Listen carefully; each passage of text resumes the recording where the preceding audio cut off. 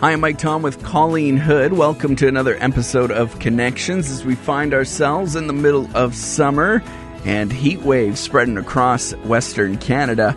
The beach is obviously a popular place to go. Also out on the fishing boat and things like that. Well, we want to help keep your family safe. Today, we'll be joined by an expert talking about water safety for your family. Dr. Christopher Love is a water safety expert. He works with the Life Saving Society. Dr. Love, first question is, how does somebody get into a position like that? Ooh, well, that goes back a little ways. I started off when I was a kid. I just really liked swimming. And as I grew up, I became interested in becoming a swimming instructor and a lifeguard. I started out at my local YMCA, as it was then, and joined their leader corps, which taught leadership skills, but it also gave me the chance to learn how to teach swimming. And I became a fully certified swimming instructor and a life-saving instructor and a lifeguard. And that brought me into volunteering directly for the Life Saving Society for lifeguard competitions and public education events. And that progressed over a couple of years, and then I was serving on the board of directors to help provide governance oversight and teaching a lot of courses. And, long story short, after about 22 years or so of volunteering, I served as chair of the board of directors here in Manitoba, and after my term expired, I sat back and I'm going to take a little time off, and then a position came open, and I applied and got the job, and now in my sixth year of providing the direct services as a staff member that I kind of got all the training for by doing all the other previous volunteer work. So pretty much you can say that water has been a passion almost your entire life. Yes, I can blame my parents for that one, I think. Supposedly, when I was a baby, I loved baths, and then I kind of took to the water like a fish. Did you grow up around water then? Well, it was always taken to the pool and stuff like that, and then once I was an older child, I guess I was 8, we bought a family cottage. And so, for the summers at the very least, I was out at the lake once, from like 8 to 16, 17, until I was working a whole lot. I was out there on a regular basis. Now, speaking of the lake and speaking of summer, we're dealing with a little bit of a different year. We're dealing with a pandemic, which none of us expected, and now it's our new normal. But with this, now a lot more people are taking to the water, and they're going to be doing this, and they maybe have never done this in the past because they would travel somewhere else. What are some safety tips for people out there that are planning to go out somewhere where there's water? Yeah, you are totally correct. We are in an unprecedented summer this year with COVID-19 and the disruption it has caused across society.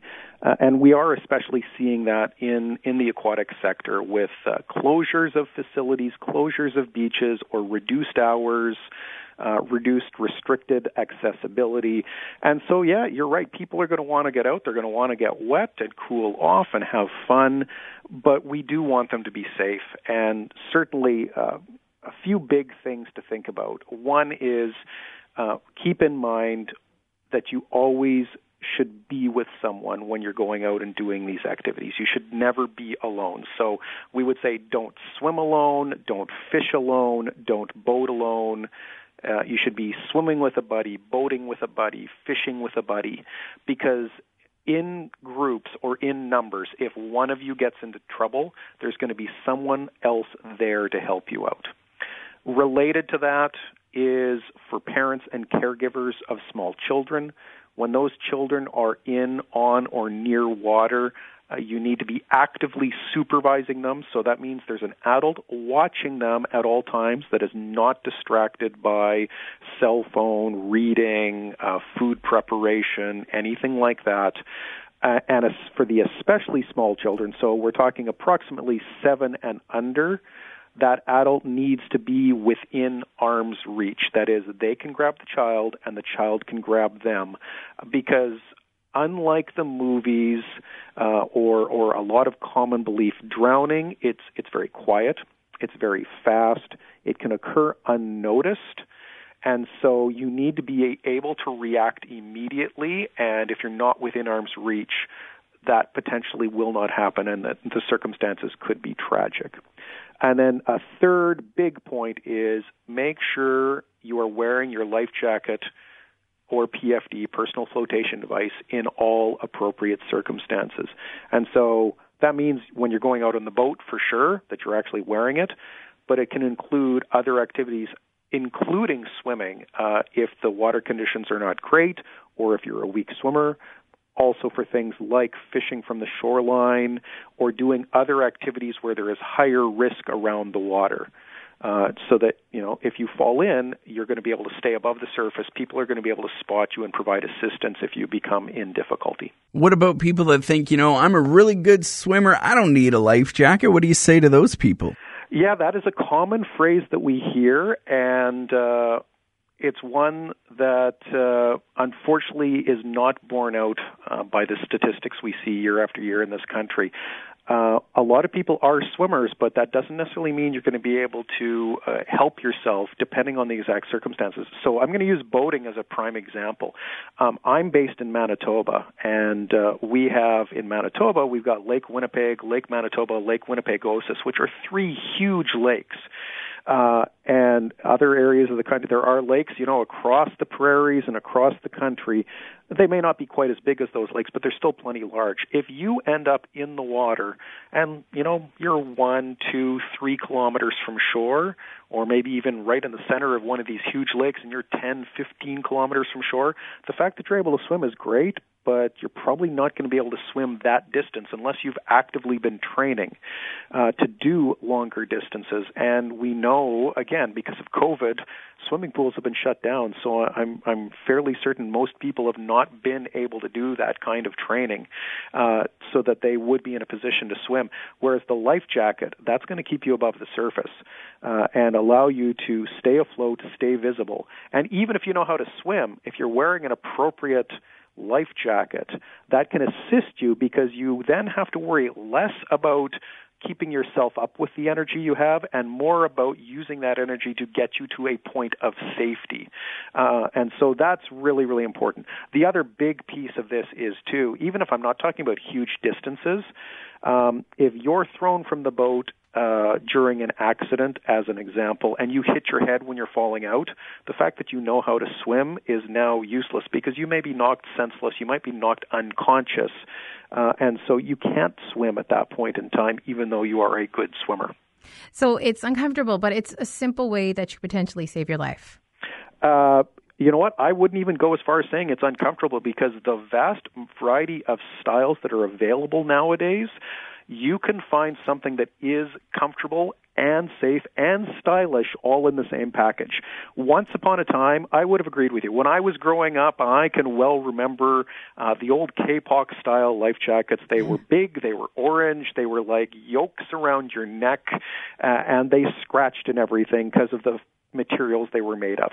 We've come a long way since that time, and so you should be able to find something that is both comfortable and functional that, as you say, is going to save your life. And you can definitely tell by that I haven't been around the water very much, can you? You know what? It's a common thing I get with people who may not have been using one for a while. And it's understandable. I mean, people will flash back to when they were kids and what their parents made them wear and everything like that.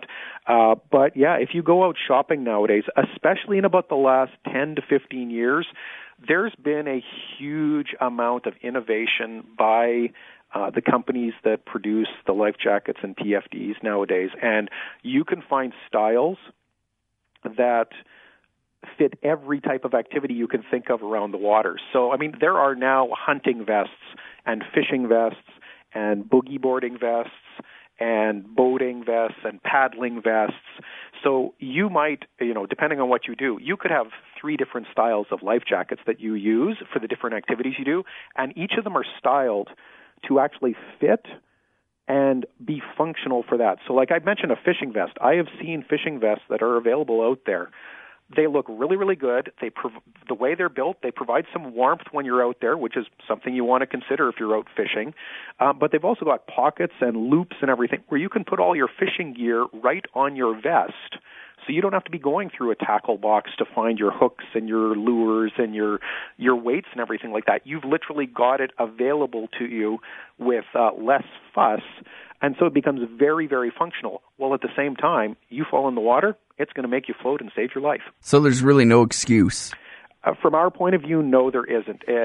One of the catchphrases we use is choose it and use it. Find one that's going to fit you, find one that you're comfortable going to use, and then it goes on before you go out, and it stays on until you're finished for the day and you're back at the dock or you're back at the car or whatever after your activity and you're away from the water. Now, going back to something else you said, when you have children and you're near water, keep them on arm's length away and try not to be distracted. Well, nowadays we're consumed by technology. People take their phones to the beach and they're sitting there. Let's face the facts, they're going to sit there and they're going to be on their phone. Do you find now that technology is taking parents' attention away from their kids? Unfortunately, that does seem to be the case in some circumstances where we've documented, fatal drowning incidents, and so we understand. I mean, you may have to do work, you may have to be on call, and so our suggestion to that is, if you've got multiple adults who are there with the kids, you choose one of those adults to be a parent lifeguard or a water watcher. Different phrases are used. But the fact of the matter is that parent lifeguard or that parent supervisor, that can shift, So it's like, let's say you've got 3 adults. You maybe have 2 parents and a grandparent are there. And so if 2 of them have to do something, the third becomes the water watcher, becomes that parent lifeguard. And maybe 20 minutes later, one of the others, they're now free, so they'll spell off that first person so that it doesn't have to become onerous. But at the same time, you're providing that safety supervision. That set of eyes or that within arm's reach grabability at all times for the kids to help keep them safe so that the entire family has a fun day at the beach, around the water. Everybody remembers it as a great day, and that they're in the future they can turn around to do the same thing over again. Now, when it comes to water-related incidents and fatalities, where are we seeing the most of that? Yeah, so it does vary slightly from province to province, but the overall trend that we see is rivers, lakes, and ponds over and over are the 3 biggest areas where we do see drowning fatalities in this country. So natural bodies of water, essentially. And that's because we just literally have so much of it here across the country. I'm based in Manitoba. We've got over 100,000 lakes here. Saskatchewan next door is not that far behind. Alberta has got a little bit less in the south of the province, but you go north, and again, there's lots and lots and lots of lakes, BC again, all those mountain lakes and everything, and then if we go further east into Ontario, again, tons and tons of water, and that's not even mentioning all of the creeks and the streams and the rivers that we've got going across the country. So it's very easy to find water or bodies of water you can end up in, and it's unfeasible for all of that to be fenced, etc., so that people can't get into it. And so people always have to be conscious of what water bodies are around and what are those risks of the local bodies of water in my neighborhood or where I happen to be going for a family vacation or a trip or anything like that.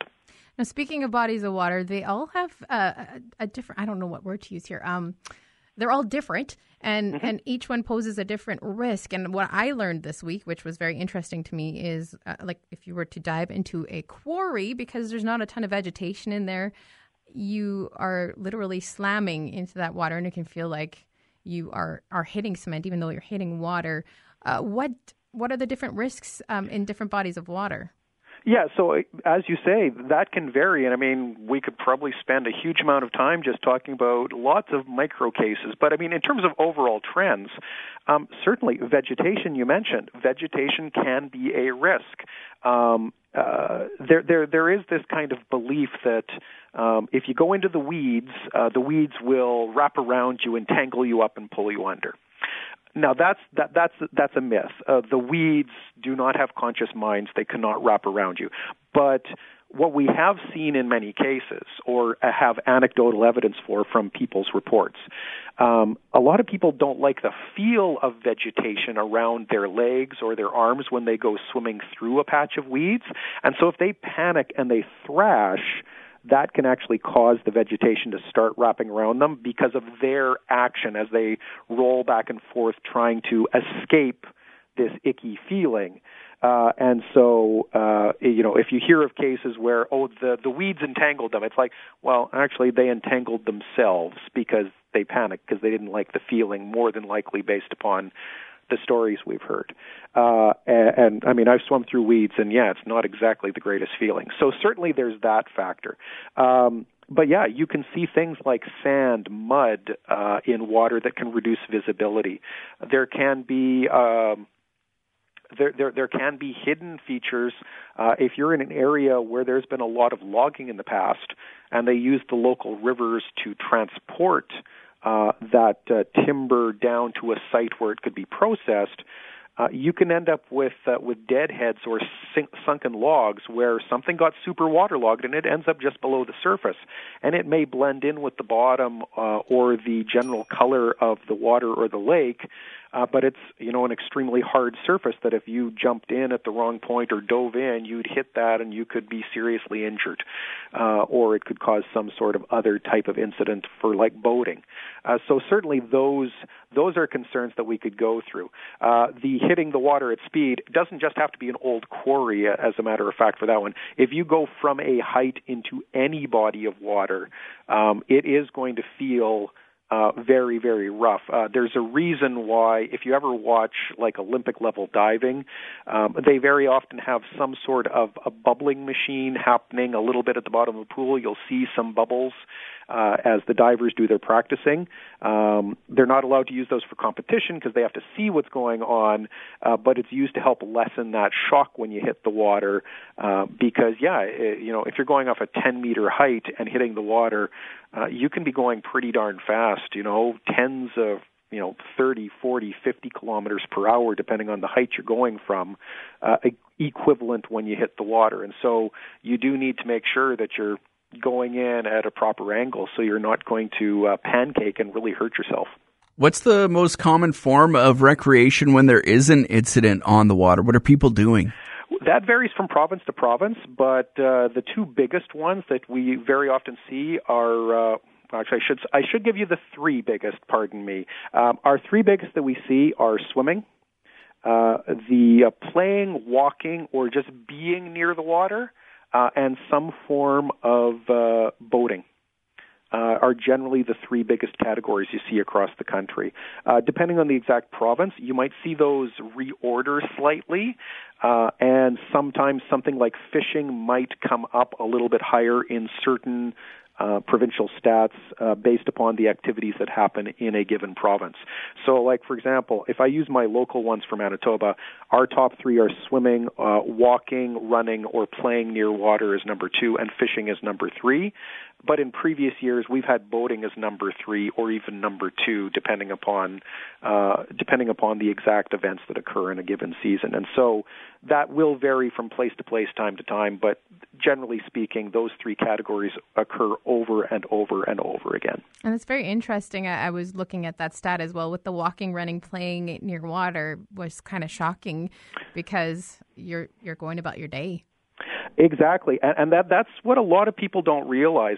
In many, many cases, and again, it varies from year to year, but we've seen years where up to 50% of drowning fatalities in this country, they did not even intend to go into the water when an incident occurred. And so, that can be very surprising to people because they're like, well, but I just thought people who wanted to go in the water were the ones getting in trouble. But no, as a matter of fact, it's just being near water. We've had, over the course of this year across the country, there have been multiple floods that have occurred in various places. Overland flooding, storm-induced flooding, just regular spring melt flooding have occurred in different places.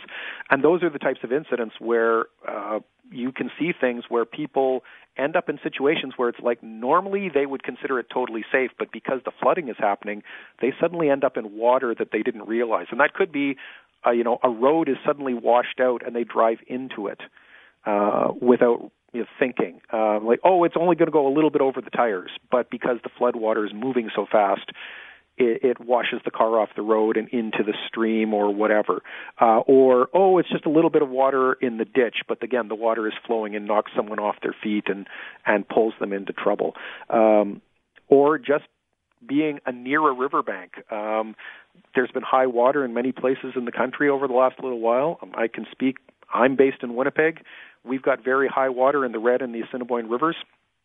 Our riverbanks right now are very, very crumbly because the high water levels combined with running water in those rivers means the riverbanks are being undercut. So they're going to, in places, they are going to collapse. And if somebody is walking and looking at the river at the time that one of those riverbanks collapses, they can get pulled into the water. They weren't intending to go swimming, but it ends up happening. How important is it to have swimming lessons? Very important. We talk in the business about giving as many layers of protection as possible for anyone who's going to take water activities. And so one of those very, very important layers of protection is learning how to swim.